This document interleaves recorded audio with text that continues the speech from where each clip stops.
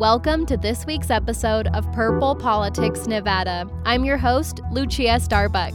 The name reflects the fact that Nevada isn't red or blue, it's both.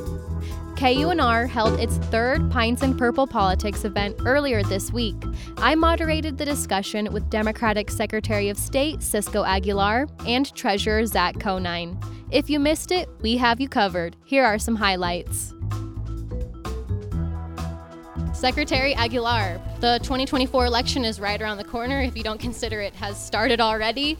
One thing that's come up in the past few election cycles, concerns about election worker safety. Talk about your bill to protect those folks. Our elections only work because of the volunteers and election workers. It's the person working in the back room to make sure all the supplies are there for the people going out to work the polls. It's the poll workers sitting at the table, registering people, assisting them in the process. And 80% of our election workers and volunteers are women.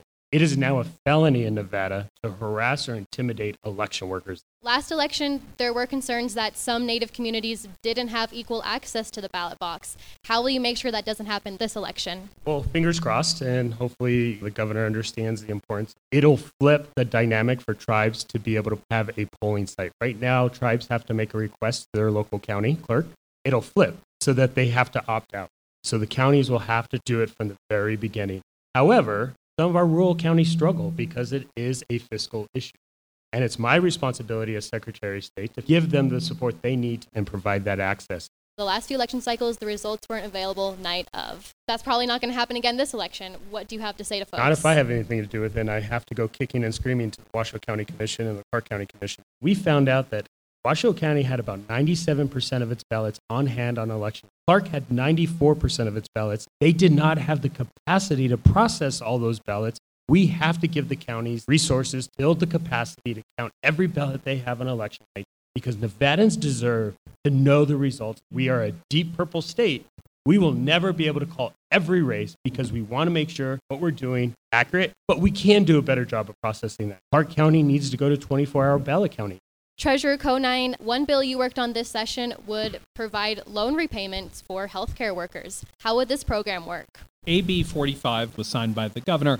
We did a listening tour, and one of the things we heard over and over again, there was just a dearth of medical providers all over the state. And so we looked at different programs, and we came up with one that would give up to $120,000 of loan forgiveness to medical providers to help pay down their student loans, and they have to stay here for 5 years. And we know with a lot of these programs, the provider gets the money up front, and then life changes, right? They move somewhere else, and then the state has to try and get it back. And we didn't really want to be in that business. So each year, they get back 1/5 of the dollars. What professions are included in this program, and why focus on those? We focused on the ones where we have the largest issue in the state. So mental health providers, women's health care providers, doctors, registered nurses. Now there are other professionals that we want to add in later on if there's still dollars available, like physical therapists, school nurses. You also worked on a bill that would allow teachers to get some of their tuition reimbursed. Walk us through what that would do. AB 428, which is still on the governor's desk, will create programs in high school to identify people that want to be teachers so that they can start learning about what it's like to be a teacher and getting credits towards college. Then it will basically hand them off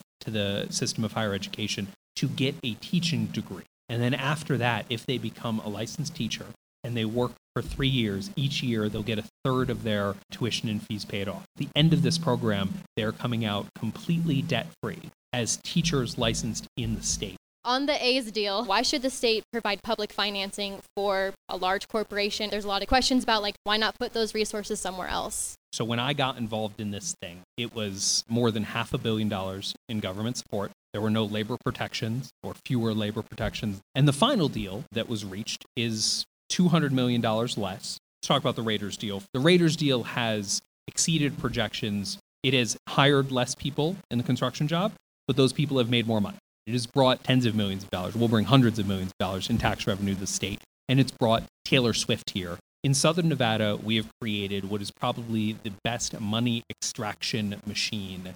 And that is how we pay for, pretty much how we pay for everything. How we pay for schools, affordable housing, free lunches for students, which we should keep going forever. It's how we pay for things. That was Nevada Democratic Treasurer Zach Conine and Secretary of State Cisco Aguilar at KUNR's third Pines and Purple Politics event at Reno Little Theater. I'm Lucia Starbuck, and you've been listening to Purple Politics Nevada. As a note of disclosure, the Nevada State Treasurer's Office is a business sponsor of KUNR.